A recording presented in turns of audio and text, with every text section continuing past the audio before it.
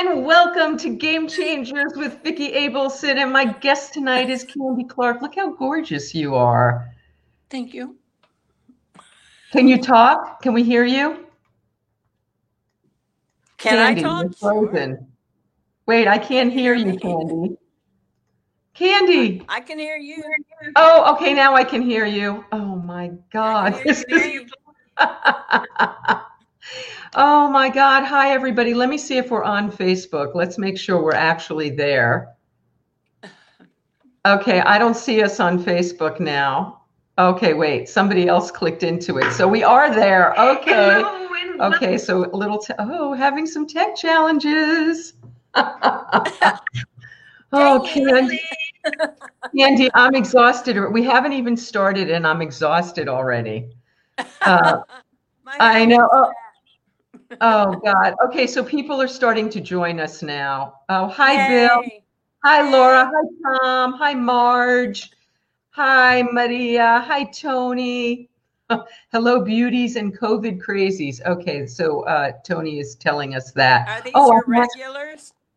These are the COVID crazies, and Candy, you're one of us, which is fantastic. Because I'm trying to get it so that my light isn't I can actually read everything on StreamYard. Candy, tell us, you look so gorgeous. You've done some lighting. No, come on, COVID's really agreeing with you. You look fantastic. No, it's not. Tell me what that means. No, it's not. Well, right now it's the academy season, the party season, and I am stuck at home and I am sick of it. You know, this is the first makeup I've had on in months, really. You know, it just goes against my personality. You know, I like to be out and about and doing stuff, and this has just been an exercise in patience, really. But I haven't, broken down yet. It's not beaten me yet. And I've got my first shot. I'm very happy about that. And I go back in 23rd to get my second one. And I'll be, still masked up, but not looking over my shoulder so much. Okay, so tell me something. Are you, yes. I'm trying, it has the wrong information on the show because I threw in an old link. So it says that I'm here with Randy Coleman, which I'm not. And I'm trying to figure out how Randy, I have a brother named Randy. Do you? I'm trying to figure out how to change it and not being very successful. Let's see if I can figure out how to change it. So I've gone to parties with you and done all this stuff with you. Done a lot of the stuff with you in Academy season, and we've had some great fun. We met Burt Young, we met Timothy Chalamet. What was that fantastic girl that we met? That young, do you remember that movie we saw with that incredible young African-American girl, and we were with her at... yeah, she was, I don't remember. I can't remember. COVID mush brain. I can't remember what the okay, so now it's letting me get into change. I remember her, but I can't remember the movie. Sorry. I don't either, but we had a lot of fun, and those were the days. I ran into you at a concert. That's right. We were at the Who. Yep. Right, and that was pretty amazing. I'm actually changing. You're hearing me distracted because I'm actually changing the now live. I'm actually writing copy right now as we talk, but now the show will at least say that you're on it with me, which is a good thing. Okay, there we go. Oh no, it still says Randy Coleman. Oh my God, Candy, this is just making me so crazy. I can't even tell you. It's not letting me change it. Oh. I can't. Now you're not screaming and cussing. Before you were off camera. So everybody's on here. So let me tell you guys what happened. So I sent Candy the Zoom link as we do every week, and it wasn't working, and we've been trying to get on, and then I was trying to remember the name of the other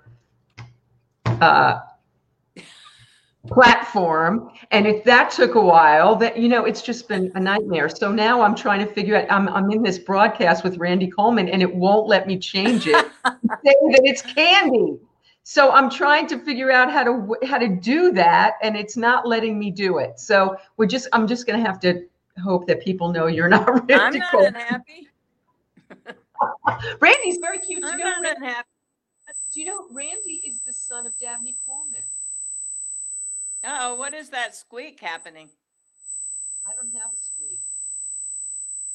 This is faded. I don't hear a squeak.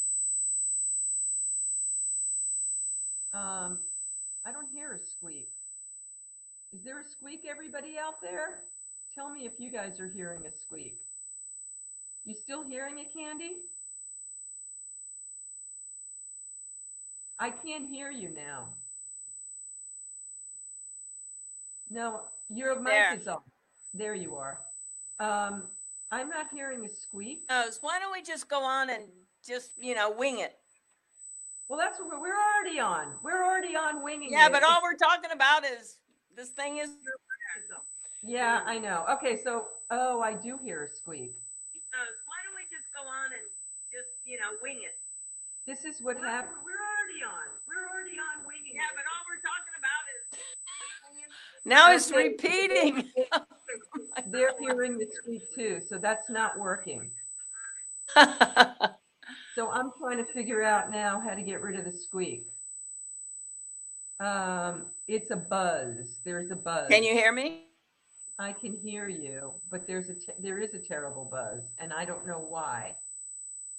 High frequency buzz. This is such a funny interview. Wow, and we have all these people with us. Candy, if we go let's get with it. Do the best we can. Well, no. It doesn't matter. It's just another interview. Well, no, it's bothering everybody. So we don't want to they can't hear us. Well, we can do it another day. No. So put my makeup on again. You're looking gorgeous. We're going to do this. What we're going to do is I am going to go live on Facebook, and I'm going to invite you to come on while I'm on Facebook. So you're going to have to click something, which means that you're going to have to go to my page, my Facebook page. Everybody, you're in on this because you're hearing the buzz. You're going to go on my Facebook page, and you're going to see me live. And you're going to click, and you're going to look in that, you're going to click in that, you're going to watch the live broadcast. And while I'm live, I'm going to invite you into the broadcast. Okay? Okay. And you're just going to touch a button and it's going to bring you in. Okay? Okay, let's go for it. I hope it works. It's coming from my feed, they're saying. I don't know how to change that. Let's see if I go down lower. Okay, I'm going down. Her voice is faint. Are you guys still hearing it from me? It's not your. So for some reason. Hey, I got all night. I don't have any place to go. Live on this thing. Let me try my audio settings. Let's try internal built-in mic. Let's try that. Okay, so now you still hear the buzz? No, it's gone. Whatever you did. It's gone. Yes. Okay. Yay. Okay, well, this has been an incredibly annoying. Okay, I'm now coming back to 0 and I'm getting okay. I'm okay now. All right, let's start over. Hi, Candy Clark. Hey, Vicki Abelson. I just turned my head. What's in that can? I just turned my head fast and I got dizzy. I'm like having like an anxiety attack. It's sparkling water. Yeah, I just turned my head and all of a sudden like the room started to spin. Okay, all good now. Okay, so in other words, I can't use the microphone from my, okay, see, I learned now. Oh, I'm exhausted from this. We've been doing this tech for 45 minutes. I'm not a tech person. Are you? I'm not. Oh, see, they're saying. Am I? No. I do the best I can. That's all I can do. It's hard. Yeah, I'm not going to classes or anything. I just, I feel like I should go out and start this podcast again, but I'm not going to do it. We're just going to keep rolling. We're just going to be tough. So when's your second shot? What are we going to talk about? First, I want to know about your vaccine. When did you get your first vaccine? Approximately. The date? I'd have to. No. Just going back on the 23rd, which is an exact month. And did you get a second appointment? Yes. Where did you get your vaccine? Where did I get it? At UCLA in Agoura Hills. You are so on the public health web mentioned some UCLA clinics, and so I couldn't get on at Dodge Stadium. I couldn't get on at any of the other places, so I just scrolled on down, found some UCLA, and I went on and started filling out the form, and I got an appointment. It's amazing. I was supposed to get there at 6. I got there at 5 and parked. And then there was a small line. I was about number 8 to go in. Opened the doors at 5:30, and I did everything, including the sit down for 15 minutes. And I was back in my car. That's at 5:30.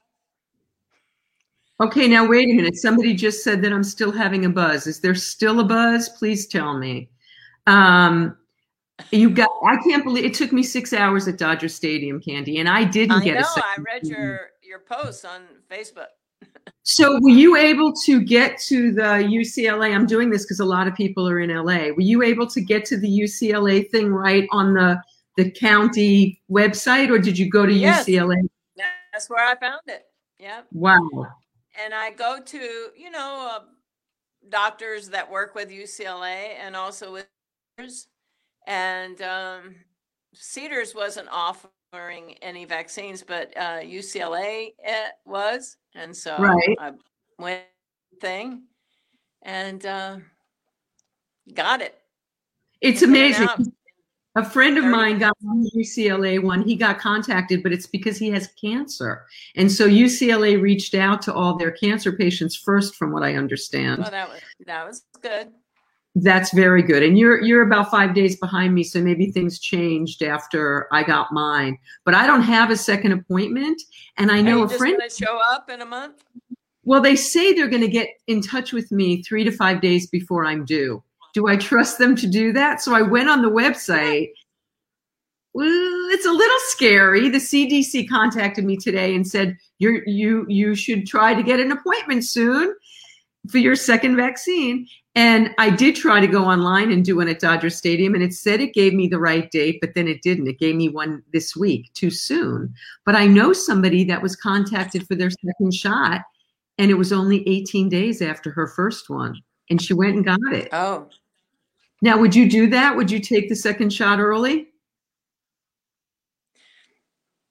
My son is not early. It's like a month out. So you already have your appointment, so it's a non-issue for you. So did you have any reaction to it? Just a sore little spot, typical of me. Just a sore spot in my left arm. Yeah. And no flu-like symptoms or anything like that? Nothing. Excellent. So how do you feel? Okay, so let's talk about what your COVID routine has been for the last 11 months. Do you see people, Candy? The last 11 months. Not really. I let go of my pool guy and I let go of the housekeeper at the very start of this. Right. And my pool. And I bought one of those creepy crawly machines over the internet way back in March. Wait, what's a creepy crawler? Huh?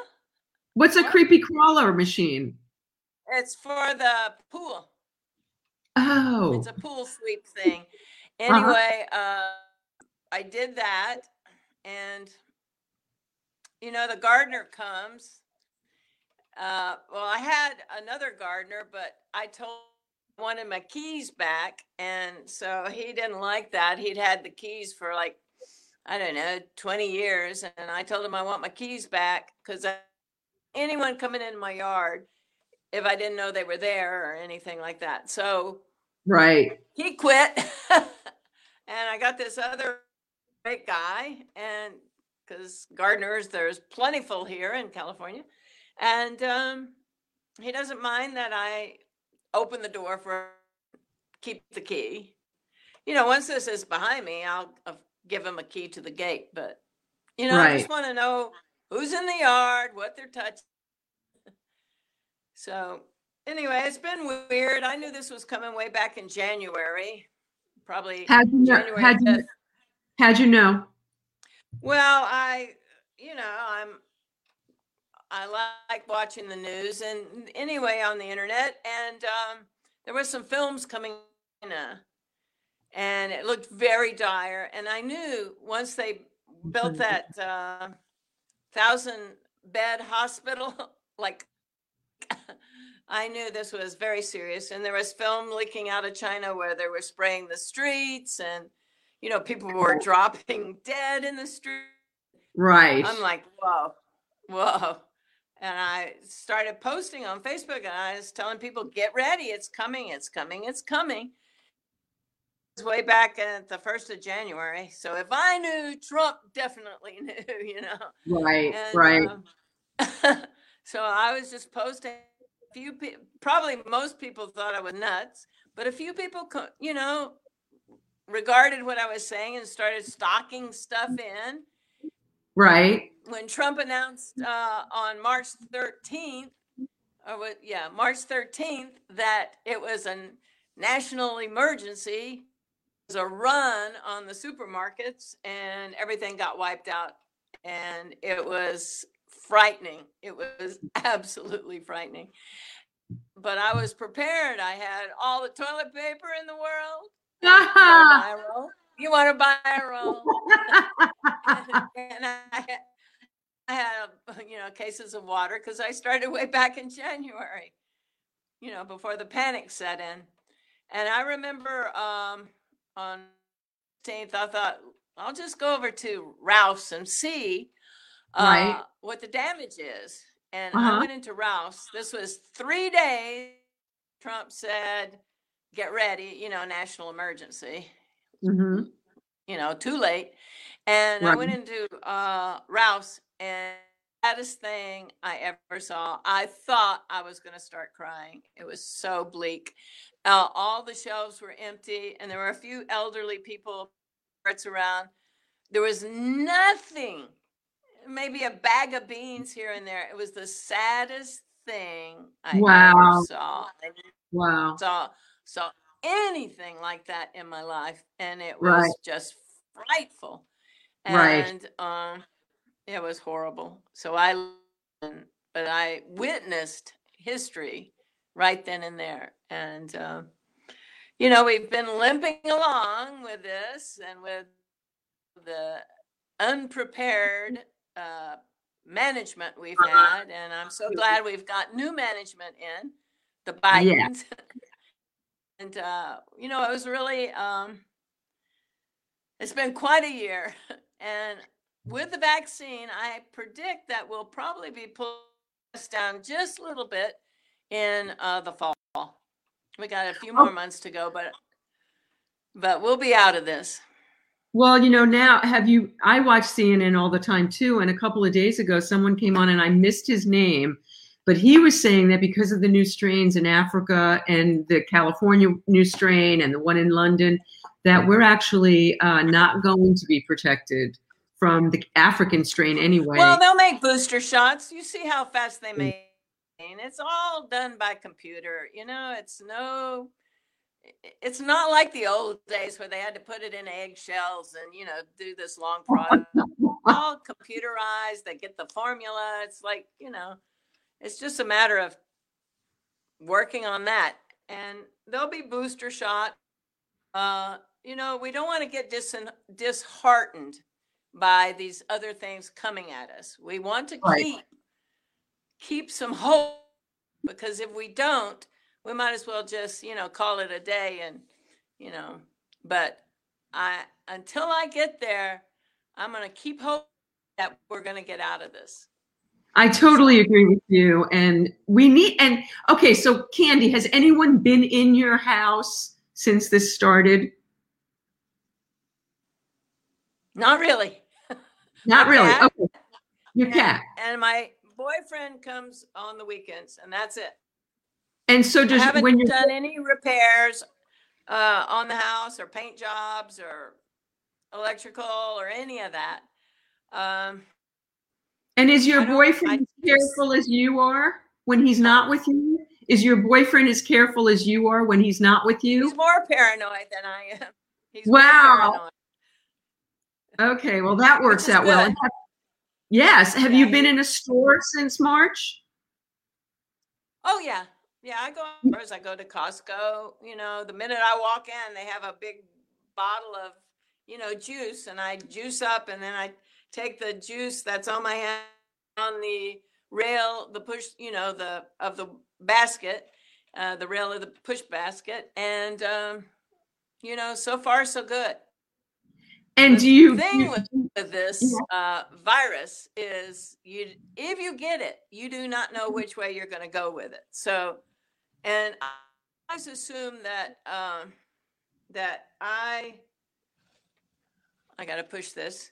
I was a carrier. That's how I've treated that. I was a carrier and I could give it to someone. And, you know, there's carriers out there, they're innocent. You know, they have it with no symptoms. So that's always been the really scary part of this. Right. Is, you know, it's not like a cold sneezes and you could back away and like, oh, no. You know, there's invisible carriers, which gives it a real sci-fi feeling. But, so do you feel comfortable when you go into the store? Like, I haven't been in a store since then. Do you feel safe when you're masked and wiping your hands? Well, you know, I take a lot of vitamins and I pump myself up with, you know, vitamins like and I try to keep my immune system really high. And, you know, I'm doing the best I can. You know, like I said, I'm a creature. I've always liked being amongst people and out and about. And, you know, my outing is like going to the grocery store. I handle everything. I don't pick up all the boxes and read the labels like, you know, I enjoy doing. But, you know, I try to keep my hands off and not touch everything. I do, you know, so far so good. And I've already had the one vaccine. Right. And, I'm about 45% covered right now. And this next one, I'll be like 95% covered. You know, there's always a chance that 5% you could get it, but it would probably be a mild case. Did you have Pfizer or Moderna? Moderna. Okay, so with Moderna, after 2 weeks, we're actually 80% efficacy from the vaccine, one shot. After 80, the Moderna. I read it was like there. Yeah, they changed it. They changed it in the last few days. It's 80% efficacy after one shot. Well, isn't that wonderful? Yes, it's wonderful news. That's good news. Will you change your life the way you're living after you get your second booster?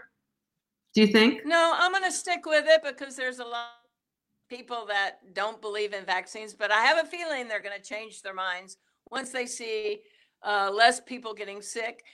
And if people are getting sick, then maybe they won't get sick, which is a good thing, you know, but it's going to take them longer to get through the woods. Right. But eventually, once this virus doesn't have anybody to eat, it's going to go away like so many other viruses, you know. People, so have you been cooking more? We'll have a vaccine and... Have you been cooking more? We're just limping along. Best we can. I know. Are you cooking more in COVID than you used to? Well, when I started, I was in the gym and I had been, and I've gained about 7 pounds. You know, what else is there to do? So this kind of hooked on. Yeah. LinFit. I did this LinFit.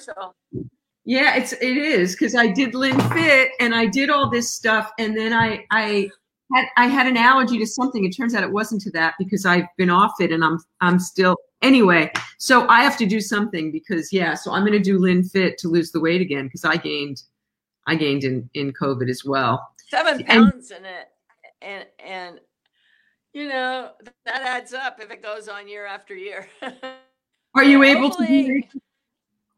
Go ahead. What? Are you able to do any kind of exercise? I don't like to exercise. Someone's doing it with me. It's just like, ugh, can't do it. Don't want to. Yeah. So how have you been filling your time, your days? Raking, cleaning the pool, dusting, going through closets. That's good. On Facebook. You know, you have a great garden. You have an amazing garden. Right it's asleep right now. Yeah. You had a lot of stuff in the season though. You had gorgeous looking fruits and vegetables. Yeah.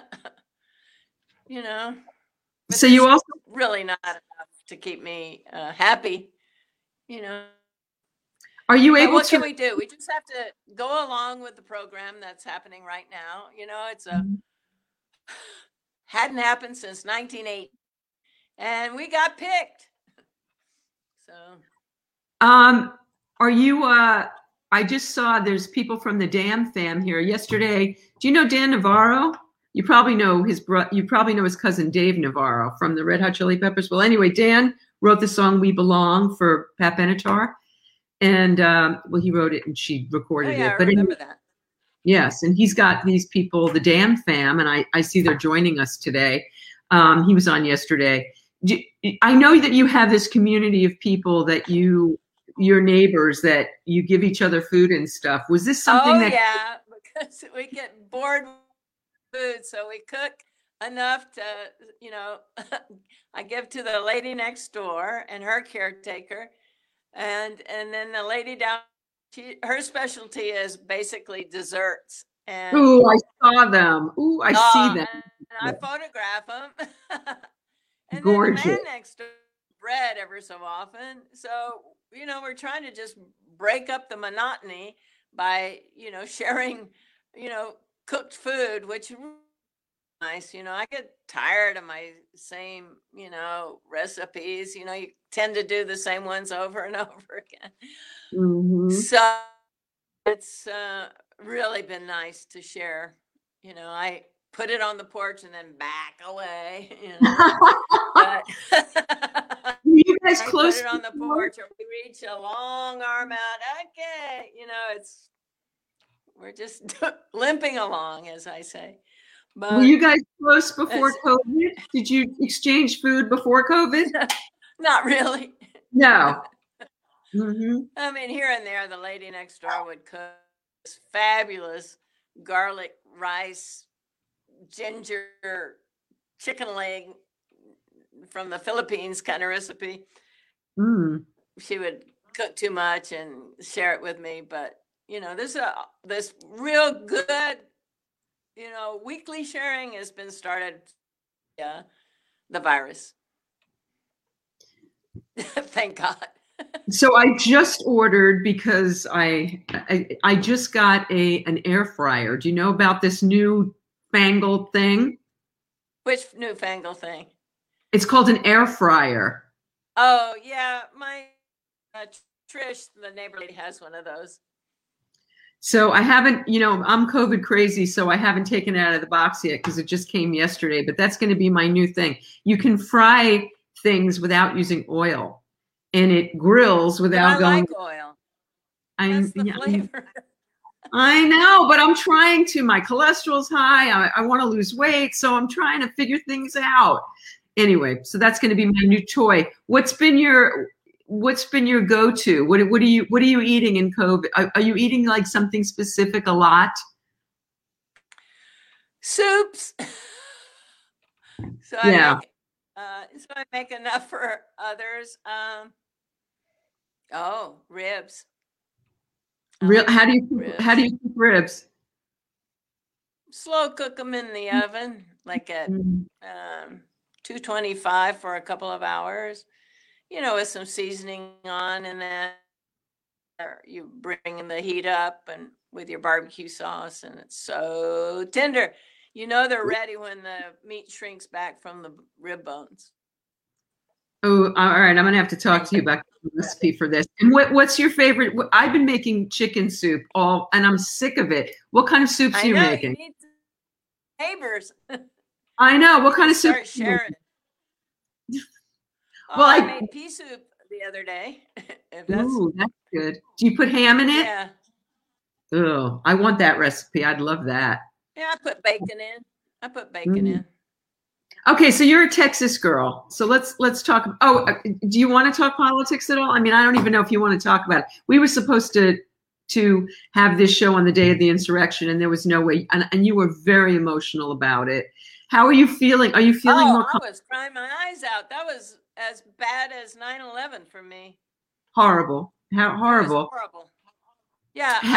And those two, it was a day of rejoicing, really, because the two men from Georgia had won seats in the Senate, and as Ossoff, is that his name? Ossoff, and what's the other guy's name? Anyway, yeah, just won, just announced, and they didn't even get to celebrate because 5 minutes later there was a riot. Oh, right. What is the other guy's name? Oh my God, I can't think of his name. Yes. Oh, yes, and they didn't even get to celebrate at all. They didn't even get a party. Nothing.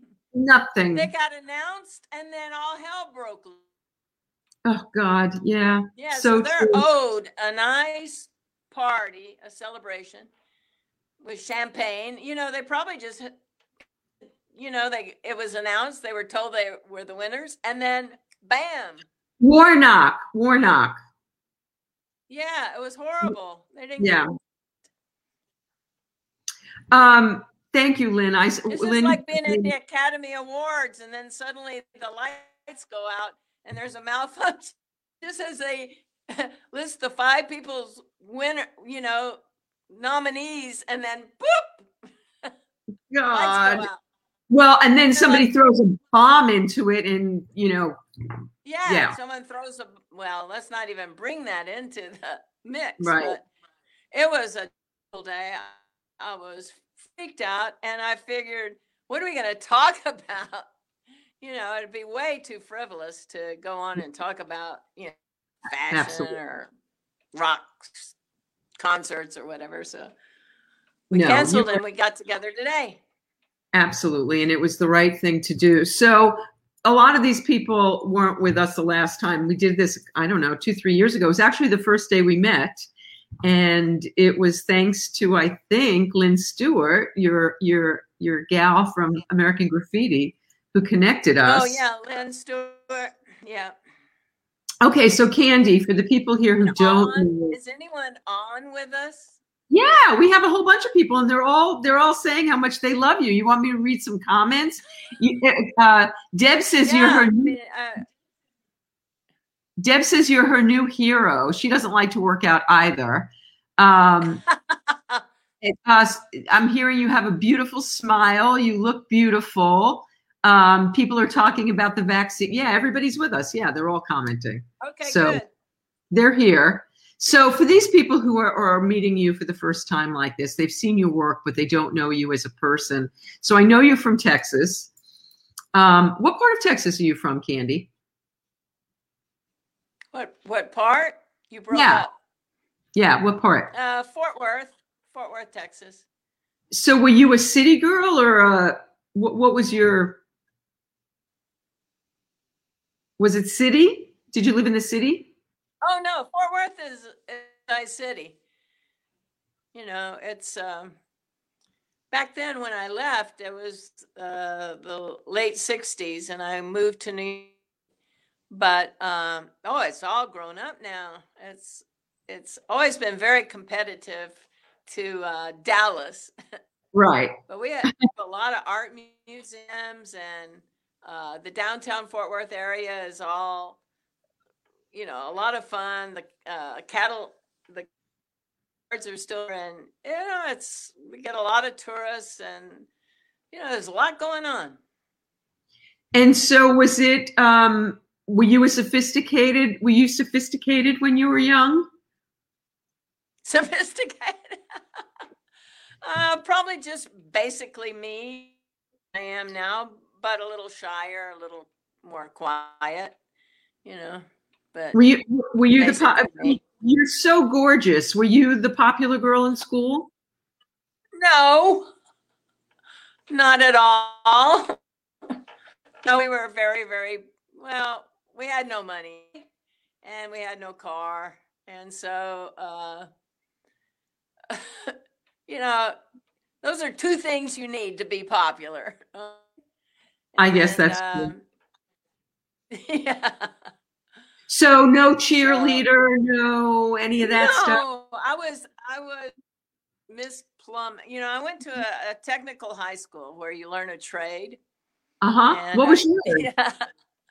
And they need more schools like that. They're really great, and it prepares you for the workforce. And what were you being prepared to do? Be a secretary receptionist. See, I know the story. I'm asking what you. Else?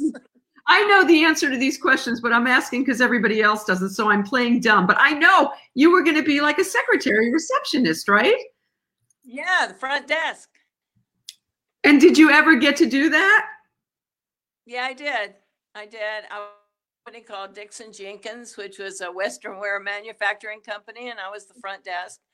I would answer the phone, good morning, Dixon Jenkins. Dixon Jenkins. and I typed. I had a dictaphone, that you put in your ears, and you type letters. And no, I enjoyed it. And did you? Oh, you did. Okay, so why? I like all kinds of. And at the time, there was no dream to be an actress. You didn't do school plays. No. That was so far out of my realm. But okay, so how did the trip to New York happen and why? My friend Judy and I did some modeling at the Dallas Apparel Mart one season, and you work for a manufacturer, and the buyers come in, I guess, from New York and different places, and clothes, you go back behind the curtain, you change, you show them, the lineup for the season. And the guy that had hired me and my friend Judy, he said, if you're ever in New York, look me up. And that's the last thing you don't do teenagers, because they'll take you up on it. So my friend Judy and I started planning our trip to the city, and we were going to look him up. And I had my one-way ticket, $40 youth fair ticket on TWA. And wow, $40. Oh my God. $40. Oh my God. Yeah. And my friend Judy, I waited and waited. She totally disappeared. We planned this, and she had her ticket too.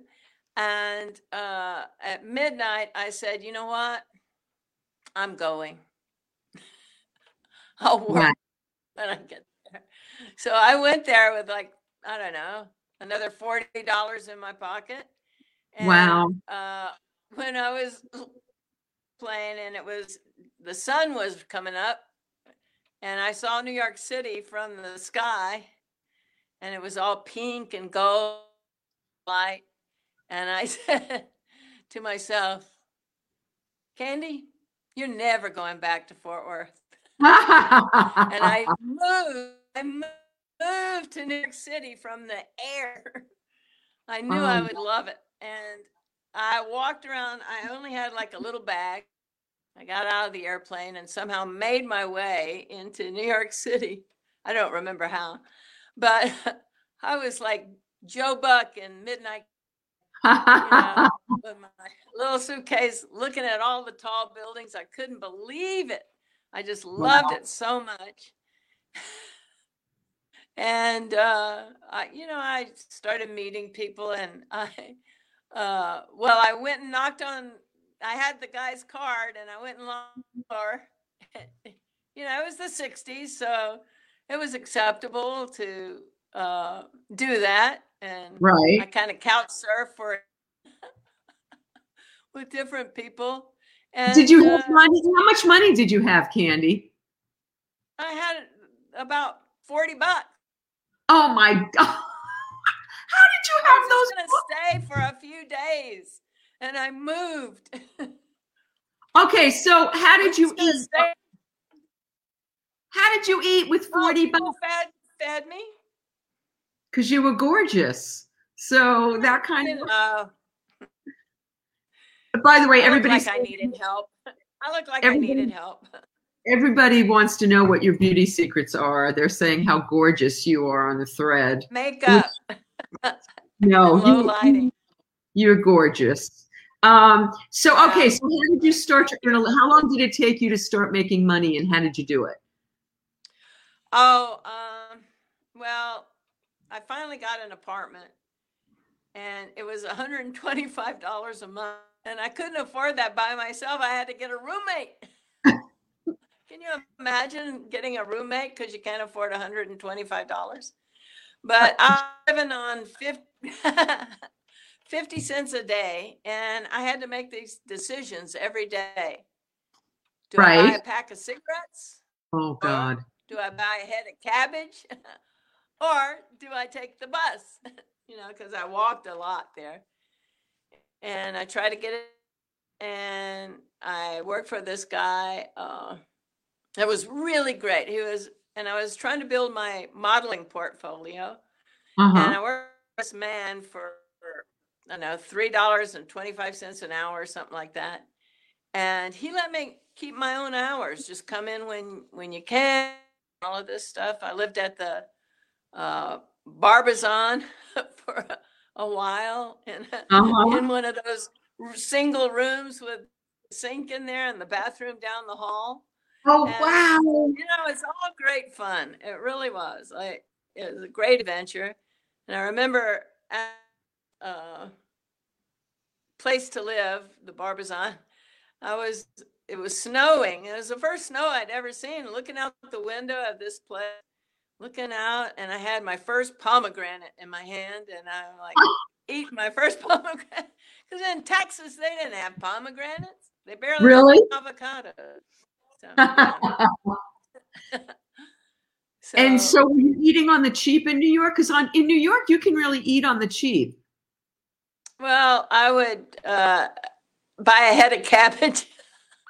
I cooked a lot of cabbage. It was one of my favorite foods, and easy to cook, and it's filling.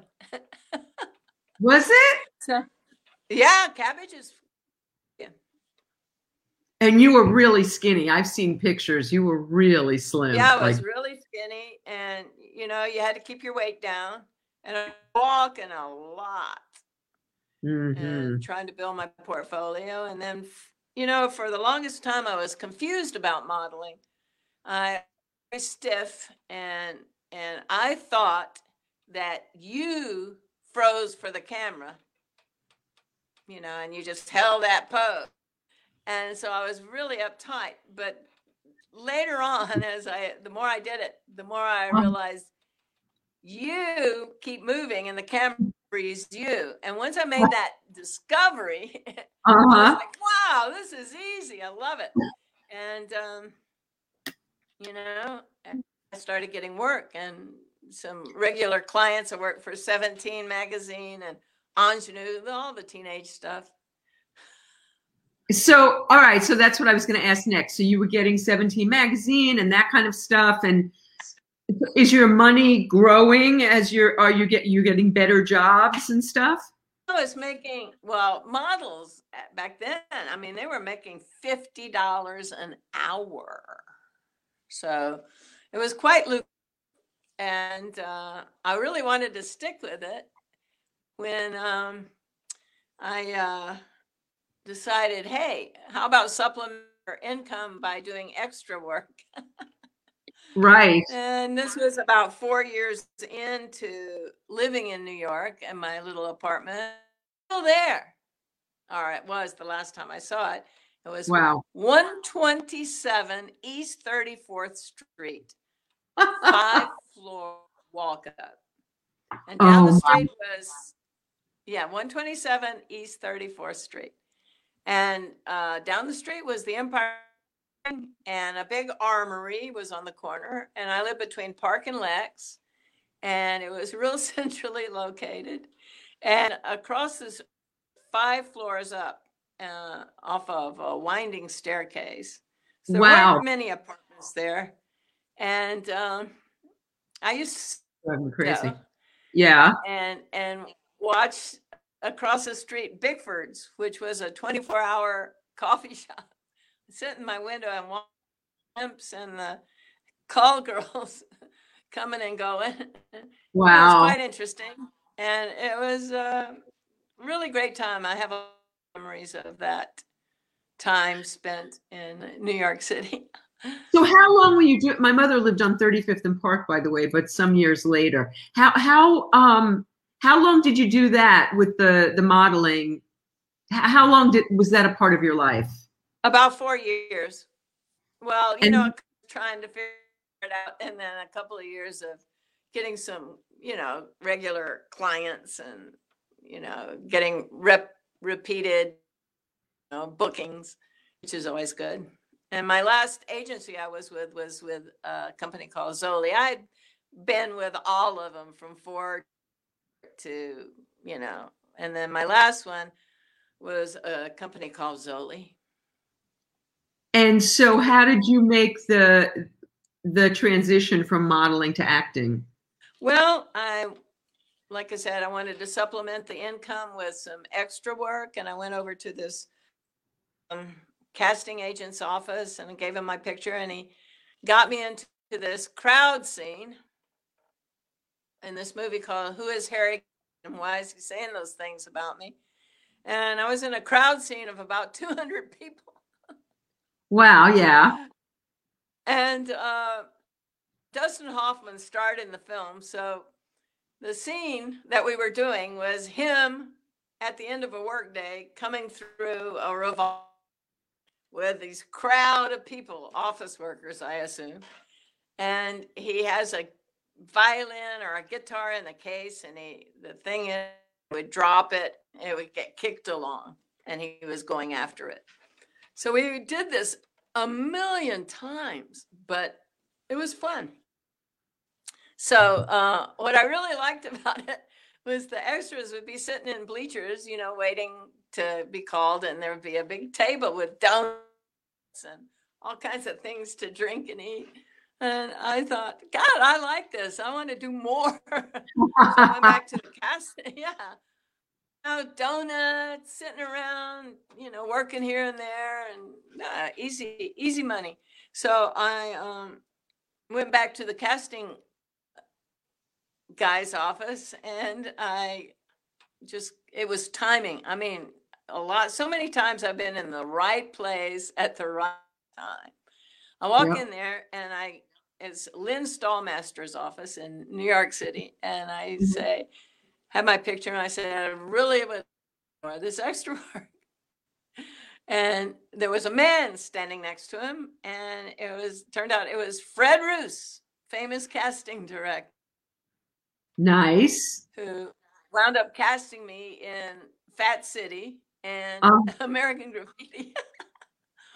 So I was just right at the time, and he said, hey, Fred said, hey, I'm going to be going to watch him shoot the screen test for The Godfather. Do you want to come? And he said, the 60s and the 70s, it was, a stranger asked you to do something, or you stay on someone's couch, and, there was nothing to be. You just, okay. And so, yeah, that era was very trusting, open, and it was great. And so I wound up going out to, I think it was like Brooklyn or Queens, I don't know where, but some studio where Francis Coppola and Jimmy Caan and all these actors were trying out doing screen tests. Wow. And, yeah, right place, right time. And so I showed up. I started showing up because I really enjoyed watching it.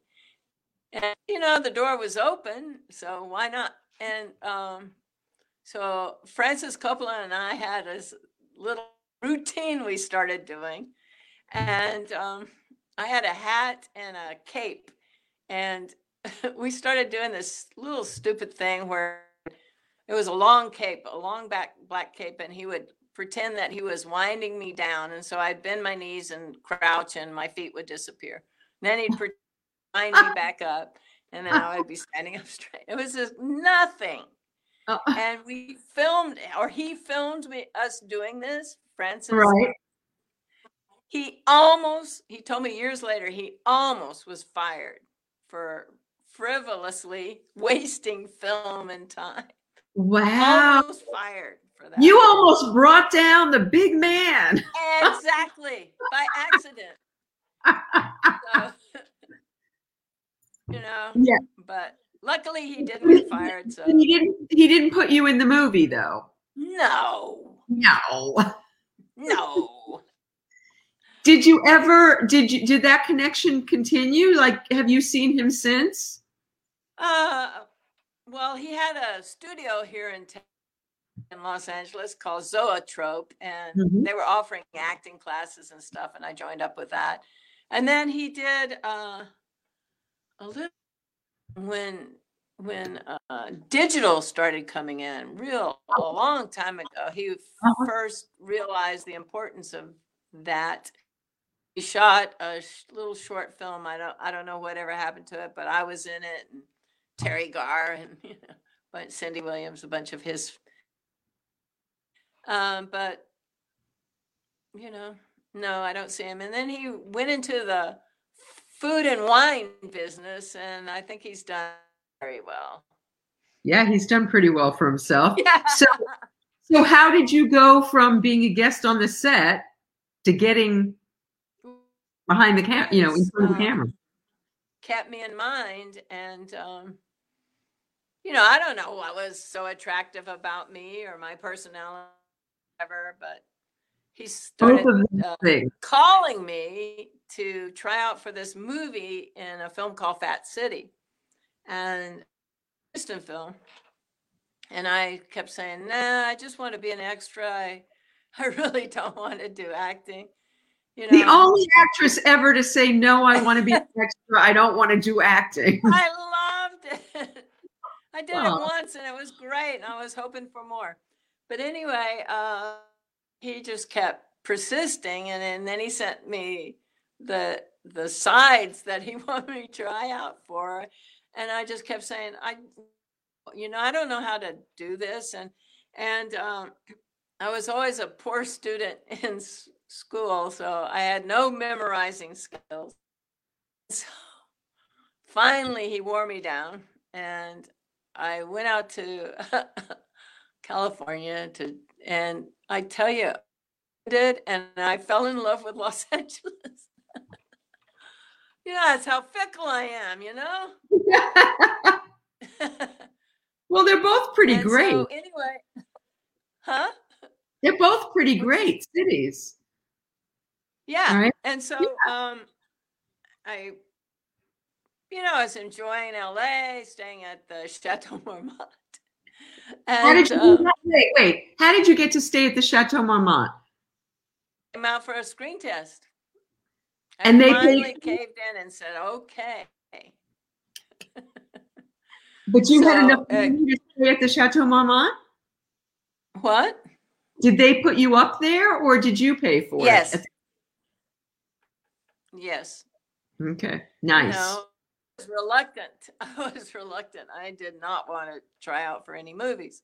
And so, anyway, the big day came when it was my audition for this. And I hadn't memorized. It was now that I look back, it was a very complicated scene. And the character is supposed to wind up crying. I had no idea how to do that. And so they said it's a reading. So I remember I went to Disneyland, and Fred Roos got his assistant named Lloyd Keno to drive me, since I was here, and I had no car and I didn't know how to drive. So anyway, we went to Disneyland and hat. So my idea was, when it gets to the crying, I'll have this hat on and I'll just kind of hide behind this hat. Big brim. Said Disneyland across the front. And so my big day comes, and I wore this silk blouse, kind of like a model, very, expensively. And right. Yeah, silk in the middle of summer. So I'm sweating bullets down to my waist, like. I was so steaming and, nervous besides. And so I go in, and there's John Hughes and Ray Stark and a guy named David Dworsky and Fred Roos. And I looked at Fred Roos like, and he looked at me, he stared at me like he never met me ever in his life, like just cold and icy. Oh my God.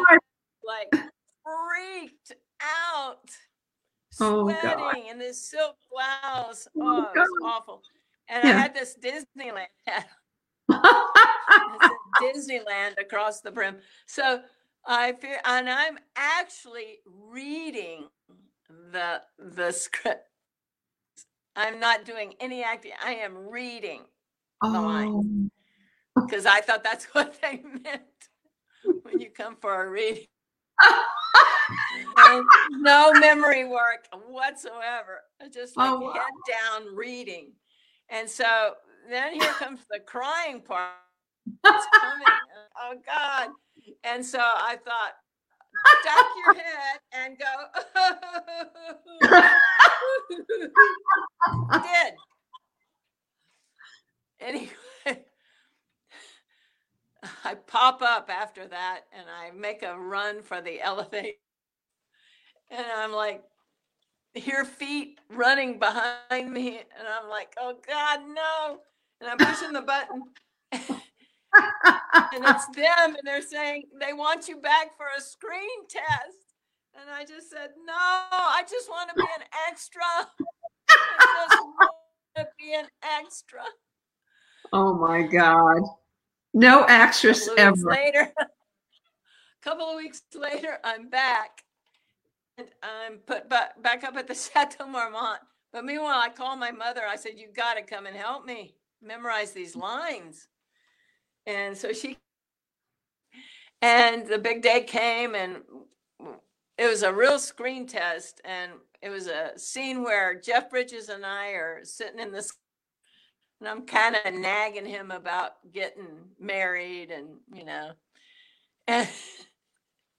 and I'm like modeling like, stay relaxed and just kind of, model your way through this and say the lines. And oh my God. And I remember the other two women young ladies were there.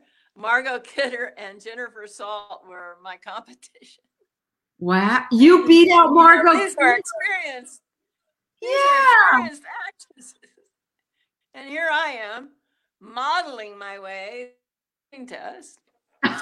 And they had this.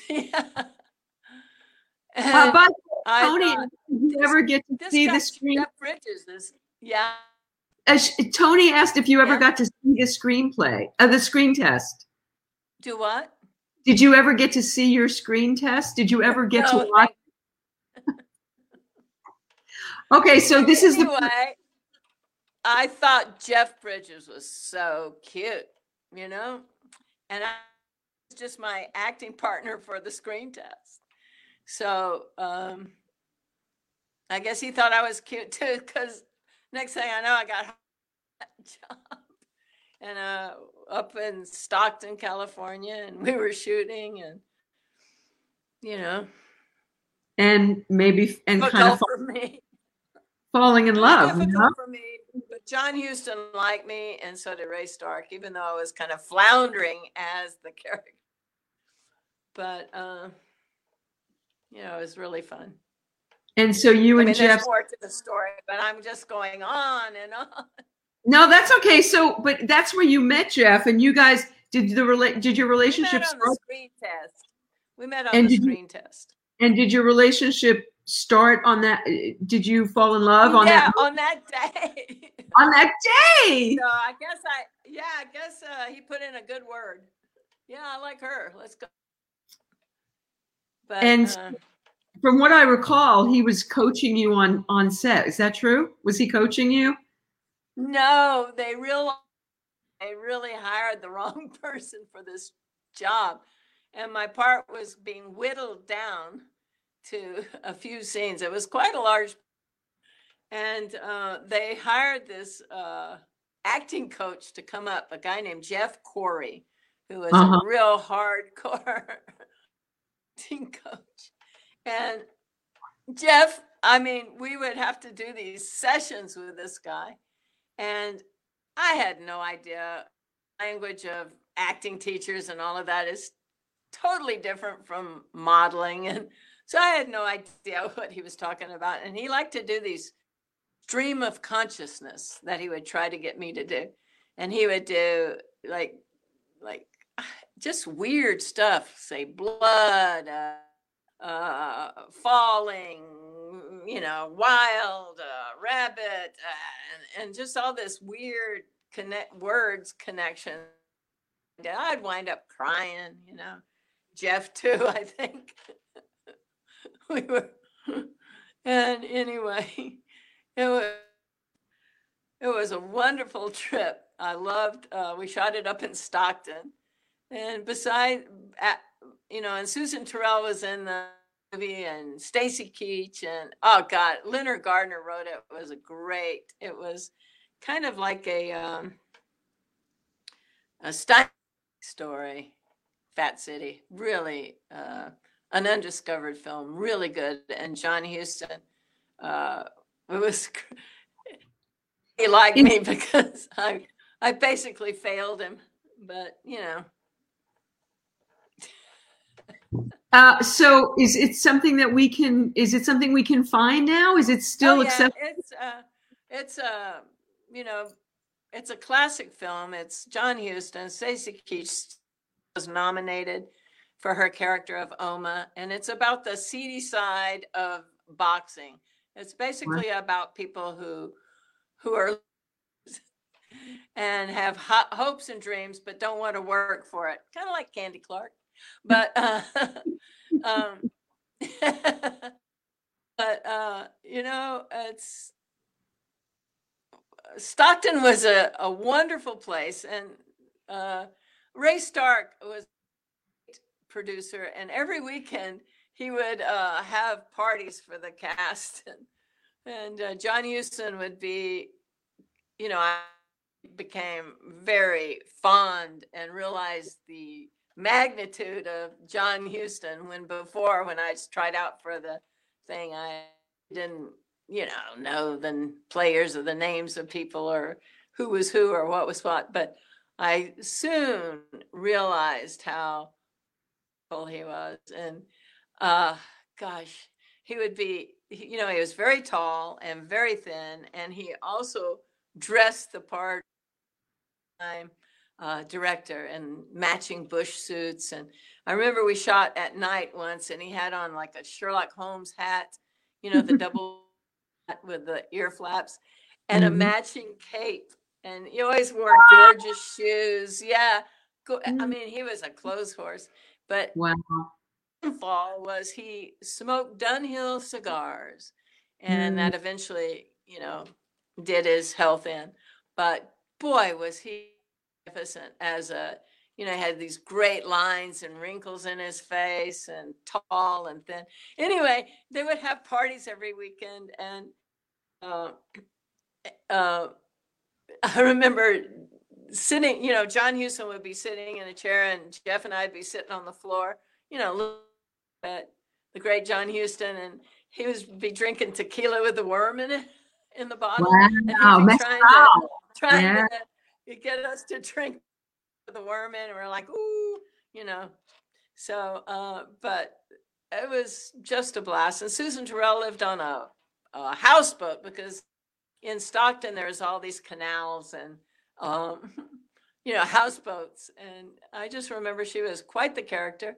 And Jeff and I went over to her houseboat one day, and she had this guy that she had met who played the pie plates and the spoon. He entertained us.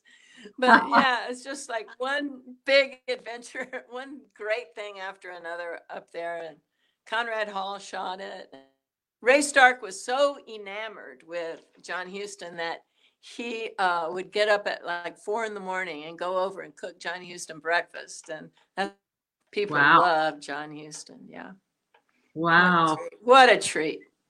So okay, so you did that, and so you and Jeff started living together after that, didn't you? Yeah, and we were together for about 4 years. A lot of fun. Is he as Yes, he is wonderful as I think he probably is. He is very easygoing and plays the piano. You know, then he was, I guess his big break was The Last Picture Show, and he had done some acting before, and he was nominated when we were together, and I had just recently put a picture of him and his family, and Jeff dressed in his tuxedo with those crazy shoes on and those see-through socks, you know. And I remember we all went down to, it might have been the Dorothy Chandler or the Shrine Auditorium, one of those places, and you know, it was really fun times. But Jeff, you know, always played instruments and would write songs, and you know, it was just pinto beans, you know. And yeah, we lived way out up in the hills of Malibu, you know, when property, you could buy an acre of land for $2,000. Oh my God. You know, realized, hey, you know, and he had the money to do it. And I think he bought acres, and I didn't. Dang it. But anyway, 2020 hindsight. But yeah, times, good days, you know. Somebody just asked, Sharon just asked, how did you develop memorization skills as an actress? That's my least favorite part, but I do it by a lot of repetition, and sometimes I have to hire someone. Mm-hmm. Sometimes I can convince the other actor to run lines with me, or my boyfriend John, who hates doing it, will do it. So Candy, after you did that film and they cut your part down, how did you then, was American Graffiti, what was the next film after that? The next film, the next project, see, I was never good at auditions. Okay. And, saying this stuff, but I did a Room 222 in between, and I was going out a little, because, you know, young actresses and actors, that's the prime people that get hired. So there's plenty for them to try out for. Right. It took it took a while to, you know, it was just another audition, and it was called American Graffiti. And it was a year after Fat City. Oh, wow. I couldn't get a, but I was getting a lot of appointments. I'm surprised they kept trying with me. But so I go in and I think, by golly, I am dressing. I heard that it took place in the 50s. So I have my hair pulled back in a ponytail, and I have some saddle oxfords on, a Letterman sweater with a ring, you know, on a chain, like I'm going steady. And I go in this, I'm the only one dressed like this in the outer lobby, and there's other actors there. And of course, I'm really embarrassed, you know. And my name gets called, and I go into this really tiny office, which had a desk in it, but it was so small that the desk, the room, and my back was basically against the wall, and there was a man sitting across the desk, and that was George Lucas. Oh my God. Young. And he really had nothing to say to me. He's at that time very introverted and very shy. So I leave, and it's very brief. And I call my manager, Pat, and say, well, did it again. Struck out. And so, she said, oh, that's okay. There'll be more. Anyway, so a couple of weeks go by, and I get a hold of the script, Graffiti. I don't know how I did, maybe through Pat, maybe just sitting in her office and it was sitting around. I don't remember, but I realized it was in the 60s, which I knew. And I said, Pat, you got to get me back in. I said, I love this script. It's fantastic. And she said, no, once they see you and they reject you, they don't want to see you again. So I begged and begged and begged. And I don't know how she did it, but she got me back in. And so I went on the appointment again, same place, same little tiny office, my against the wall, the desk in between, there's George Lucas. We chat very slightly. I didn't mention that I'd been there before. And he didn't remember me, the ponytail. I did not mention it. I just had dressed as myself. And the next thing I knew, I was being called in for a screen test. And wow. It was, yeah. Wow. And we shot the screen test of films, which was Haskell Wexler's commercial shooting house. And I swear to God, there must have been 200 actors there. You could cut the tension with a knife. Wow. There's so many people, because there was a lot of parts in the movie. Right. So I'm sitting on this bench, trying to memorize this, going over and over, and getting tenser and tenser. Anyway, so they call my name, and I go, I'm being led to this little alcove out of sight of everyone, thank God. And I meet Charles, and there's a park bench that's doubling for the car.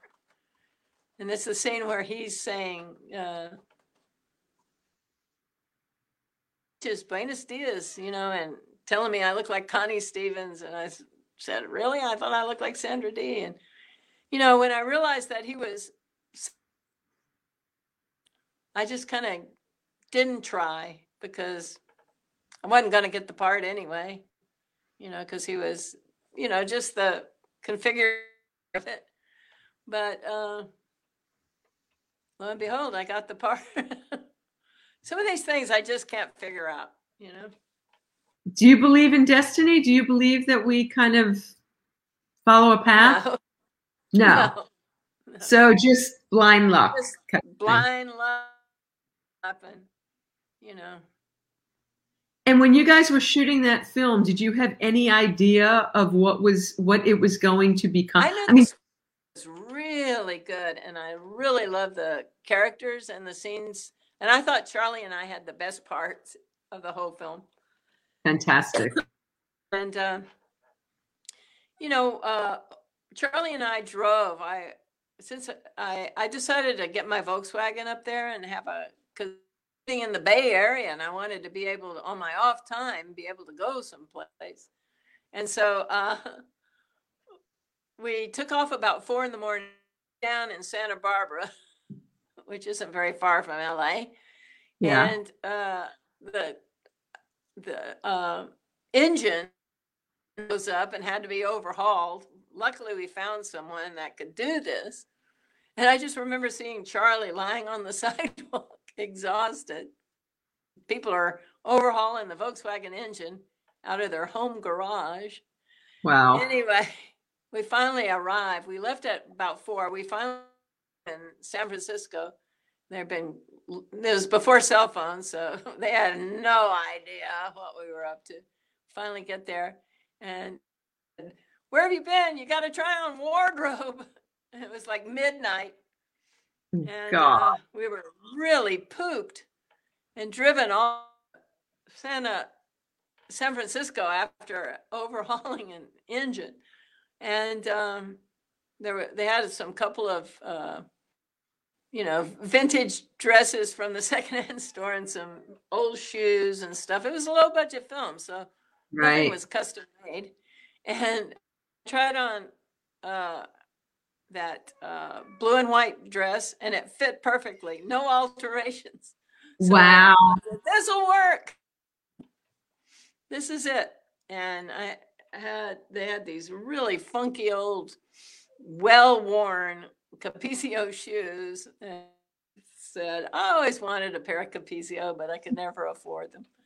And so I had my first pair of Capezio shoes on, and I always wanted a spaghetti strap dress, and there I had that. And luckily, I thought I had enough to get a sweater, because it turned out when we were shooting, it was so cold and foggy up in the Petaluma Bay Area. Wow. That's the only thing that saved me.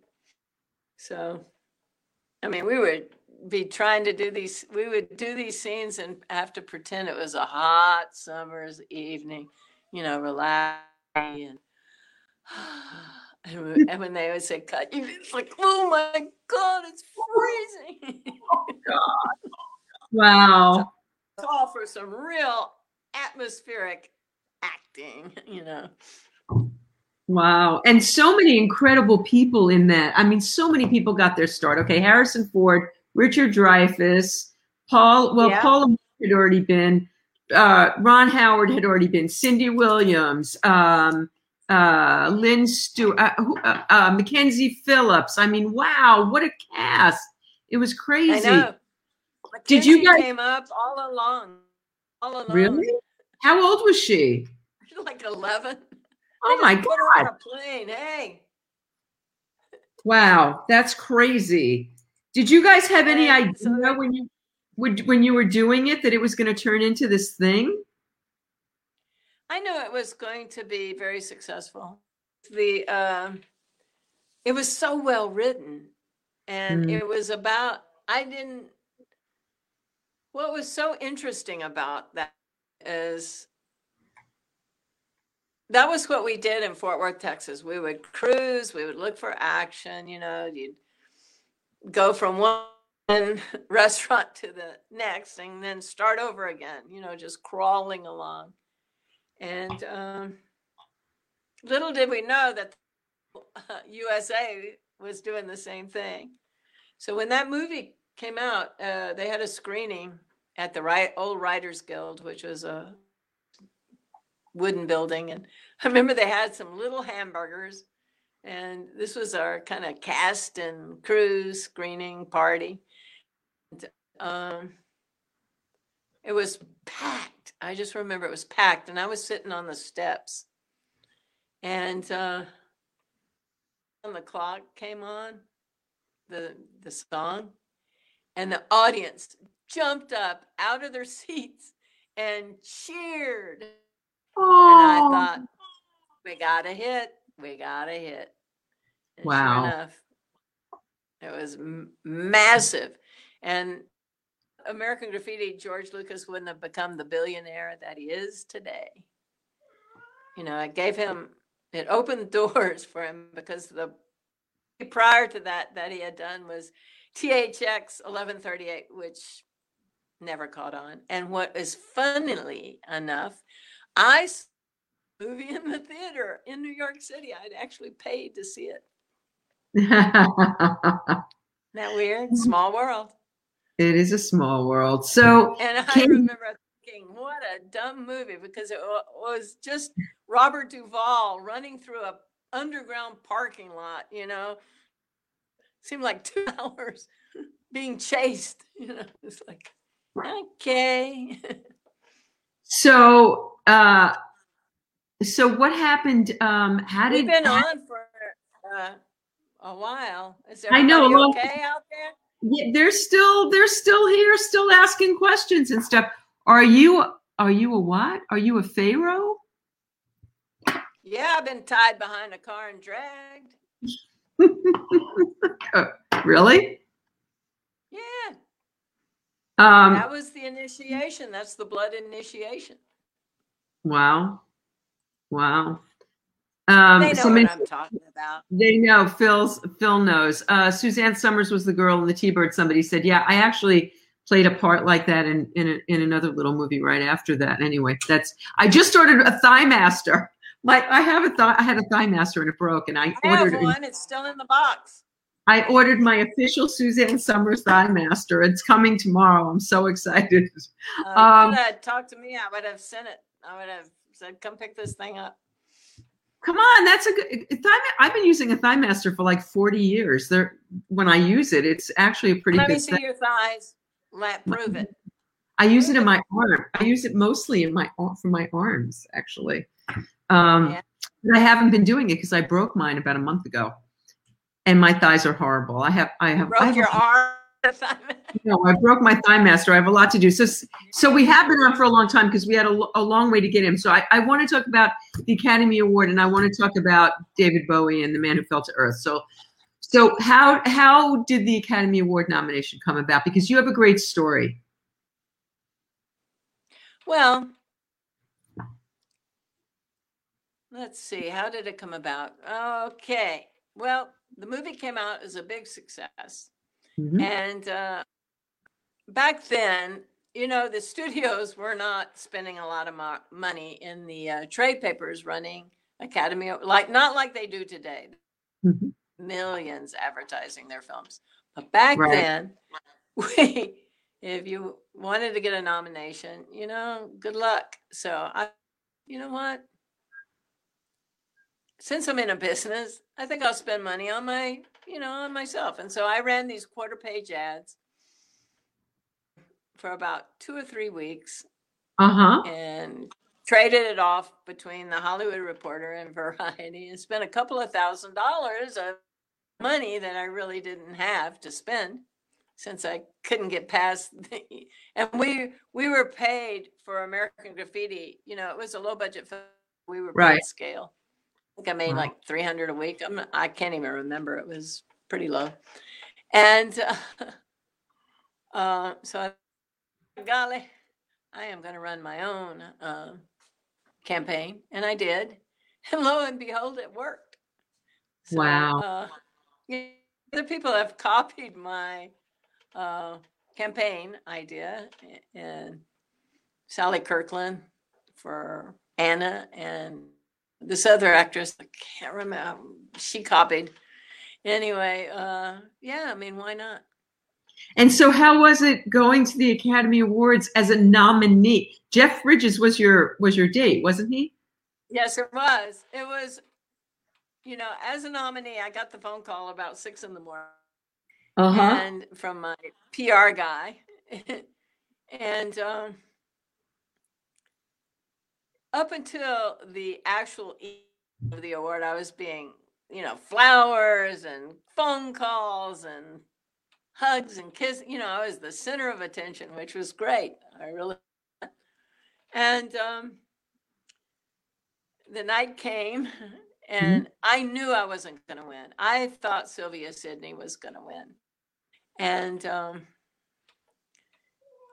I had another job too. And the Mike Frankovich was the producer, called Report to the Commissioner. It was a movie I was supposed to do. And I'd gone to New York, and it was about underground, or what's it called? Policemen that are not underground, but they're, pretending they're not, like drug dealers. What are those type policemen called? Come on.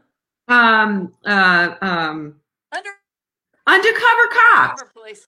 Yeah. Oh my God. Undercover cops. Yeah. So we're in Grand Central Station, and they say I'm trying to act like a junkie. And I remember we're soliciting for drugs. And I remember this undercover policeman, Yeah. like he's looking for drugs. He's going, heroin. You know, I was like, we're in Grand Central Station, for goodness sake.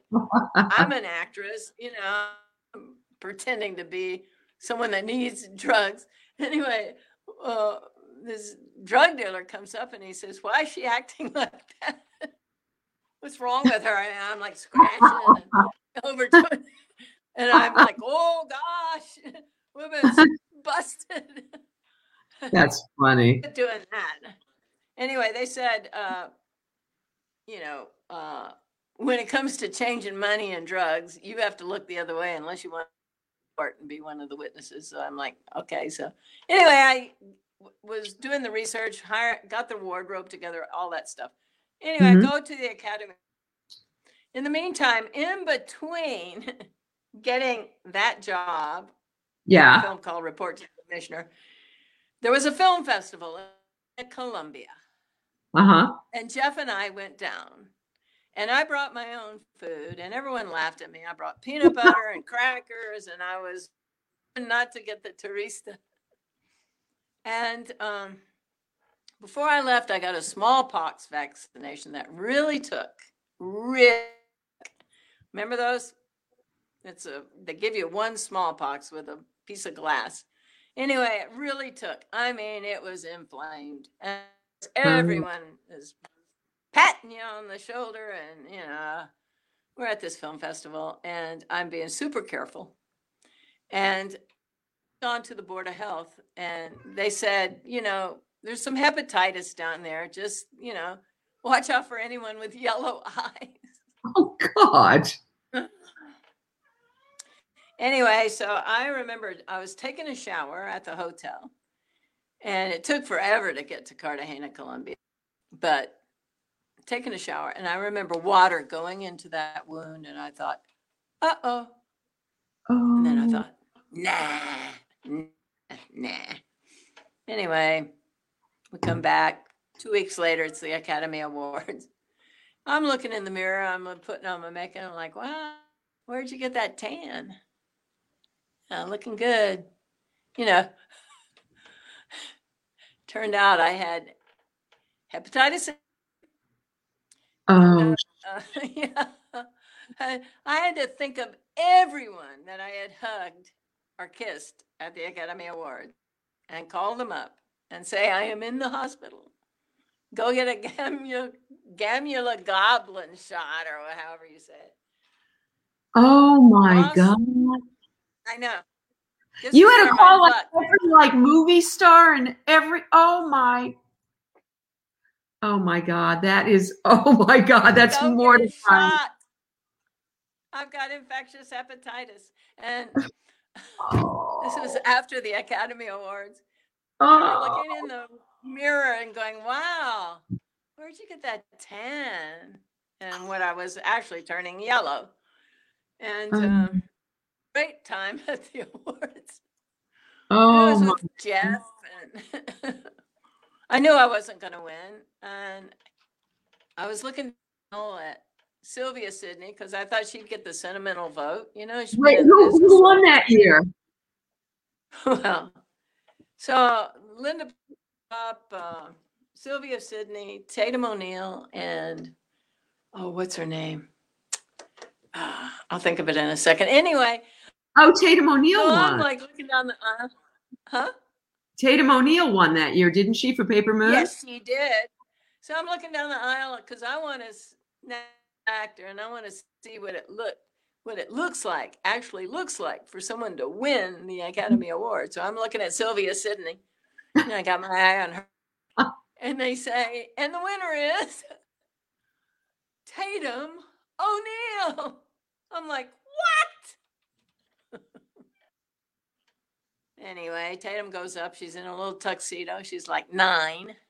Yeah. And she takes it. I remember that, actually. Oh, my God. And then, so I lost Report to the Commissioner. And I begged them, please wait for me, please. I couldn't. You know, they were all booked. And I remember seeing the movie when it came out. and there was Susie in all my wardrobe, just hired overnight, so she didn't get to do any research that I had done. So anyway, that's how it goes. Okay, so all right, so we've been on forever, but we have to talk about David Bowie before we go. How did The Man Who Fell to Earth happen? How'd you get that? Are you sure we're not taking up too much time? People's time? I mean, they've been on for a long time. It's pandemic. We got one more story in us. They're still here, so let's tell them. Are they? Is anyone there? I don't see anyone on my side. They're still here. They're still here. Same people. How many people? Who's out there? Tony's here. Deb is here. Rob is here. I don't know. They're here. They're here. Phil is here. No. There's people. So how if you don't want to tell the story of how you got steam, just tell me what. I'm hungry and running out of steam too. But you have to talk about David Bowie for a second before we go, because it's just too. Have me back. I will have you back. Just tell a quick story about Bowie. What was it like to work with Bowie? Just tell us. Don't tell the whole story. Hi, Catherine. It's so long. Well, don't tell the whole story. Just give us highlights. Was it wonderful? I got a part in a film called Earth, and David Bowie was hired. And then we went to New Mexico and shot the film. And did you like him? Of course. You did full frontal nudity with Bowie. I mean, it's like mind blowing. Who told you that? I saw it. I watched it. I've seen the movie. Yeah, but some of the bodies were not mine. Oh. When I come back to visit him after not seeing him for a long, long time, and I was an older gal, and then we're on the bed with lobster and banana, all kinds of fun stuff. Yeah. And he threatens to kill me with a gun because I know too much. And then I realize it's a fun game. And then that's when they had this other woman's body. This woman, I guess in her 60s, or she could have been 70. It was naked, not me. Wow.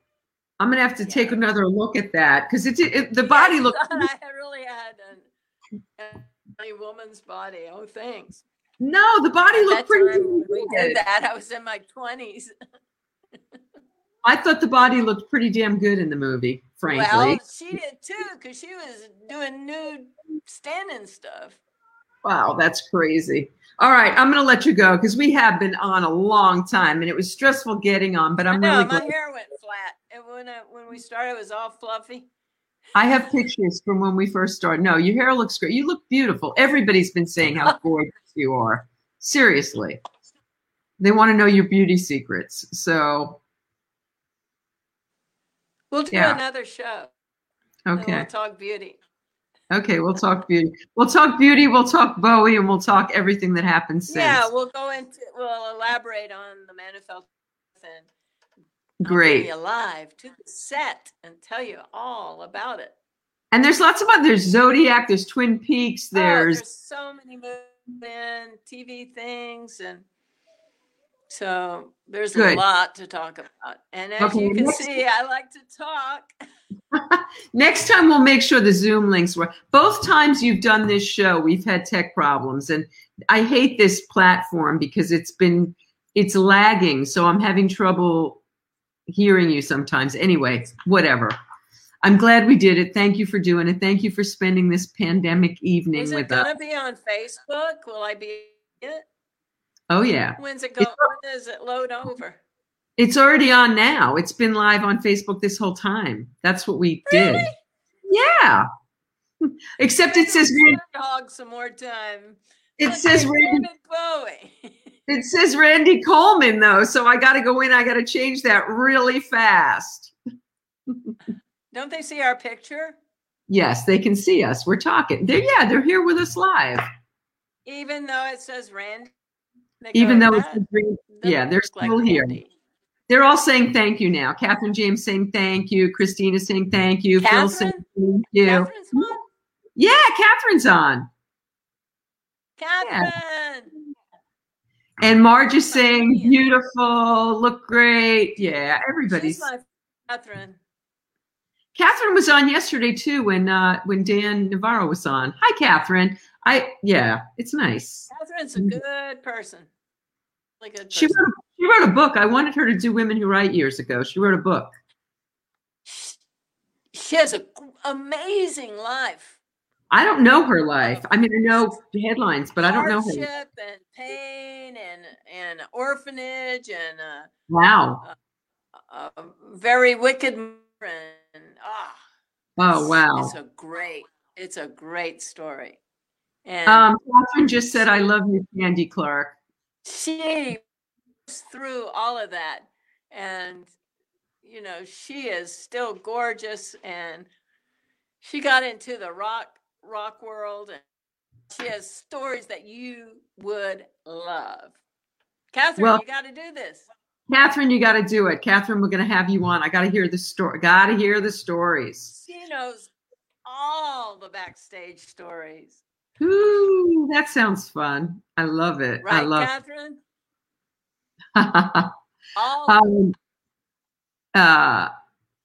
Aris says, Candy and I were at Fratello's together once. Aris Kakis, my friend Aris, was with you at Fratello's. I don't know. So Catherine just said, yes, she'll be happy to do the show, I guess. She's saying, okay. Please, Catherine. Okay. Put on your leopard coat. I put on a little feather. I thought I'd dress up for company. You look fantastic. You look gorgeous, as you always do. You have excellent taste. I mean, I've run around with you quite a bit. You are an incredible dresser. You have amazing fashion sense. You do. You know where I get most of my clothes? Where? In store. It's unbelievable. This is probably a $12 item. Wow, it's cool. It looks fantastic. Of it with a feather collar. Fantastic. You look fantastic. I don't like spending money on clothes. It's a bad investment when you can buy them really nice at the secondhand store. Fantastic. In the dry cleaner. Well, you do great. You always look amazing. You have a coat that you wore every time we ran, a couple times when we ran around, that I was coveting. I can't even remember what it looked like. It was just fantastic. And anyway, you dress, your fashion sense is amazing. And you're just a gorgeous woman. You have a beautiful face. You have a beautiful smile. You're just a beautiful woman. It's been lovely to gaze upon you for this time. Yeah, I have a good time. Even in this weird era. You do. Well, thank you so much for doing me. You have helped me. I was reluctant. I was thinking, what am I going to talk about? Same old stories. And I probably look really bad after, being contained for so long. But you made it really easy. Well, thank you. And thanks so much for doing this. And I'm going to have you back and you'll tell us the rest of the stories. And we'll pick up. We'll pick up, and thanks. We can't pick up any drugs because I'm sober. We can pick up the stories, and I want to talk to you about. I want to talk to you about that. By the way, drugs. I want to talk to you about that because I remember in the last time we talked, you talked about that you were like a teenage drunk or something, but then you don't have teenage alcoholic. Yeah. But you don't have. But you drink like a normal person now, right? Yeah. Okay, we're going to talk about that too. For a while. Okay, yeah, I've got a lot of good stories. We're going to hear all those stories. I love you. Thank you for doing this.